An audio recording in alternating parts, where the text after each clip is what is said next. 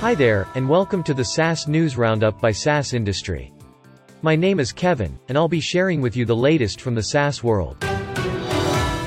Meltwater, a SaaS provider of media intelligence and social listening tools, has announced its acquisition of business information company, Owler, in a $24.5 million cash and equity deal. This agreement is reported to be a part of Meltwater's growth strategy, involving investments and acquisitions in the social media segment. Samaaro, an innovative virtual event platform provider, has raised $125,000 in an angel funding round.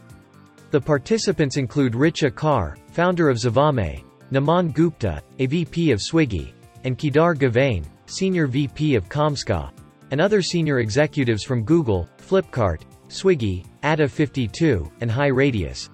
The funds will be used to scale the product, increase the team through key hires, and expand the company's market reach. That's it from us here at the SaaS Industry. Join us tomorrow at the same place, same time, to get the latest from the SaaS world, all in one place.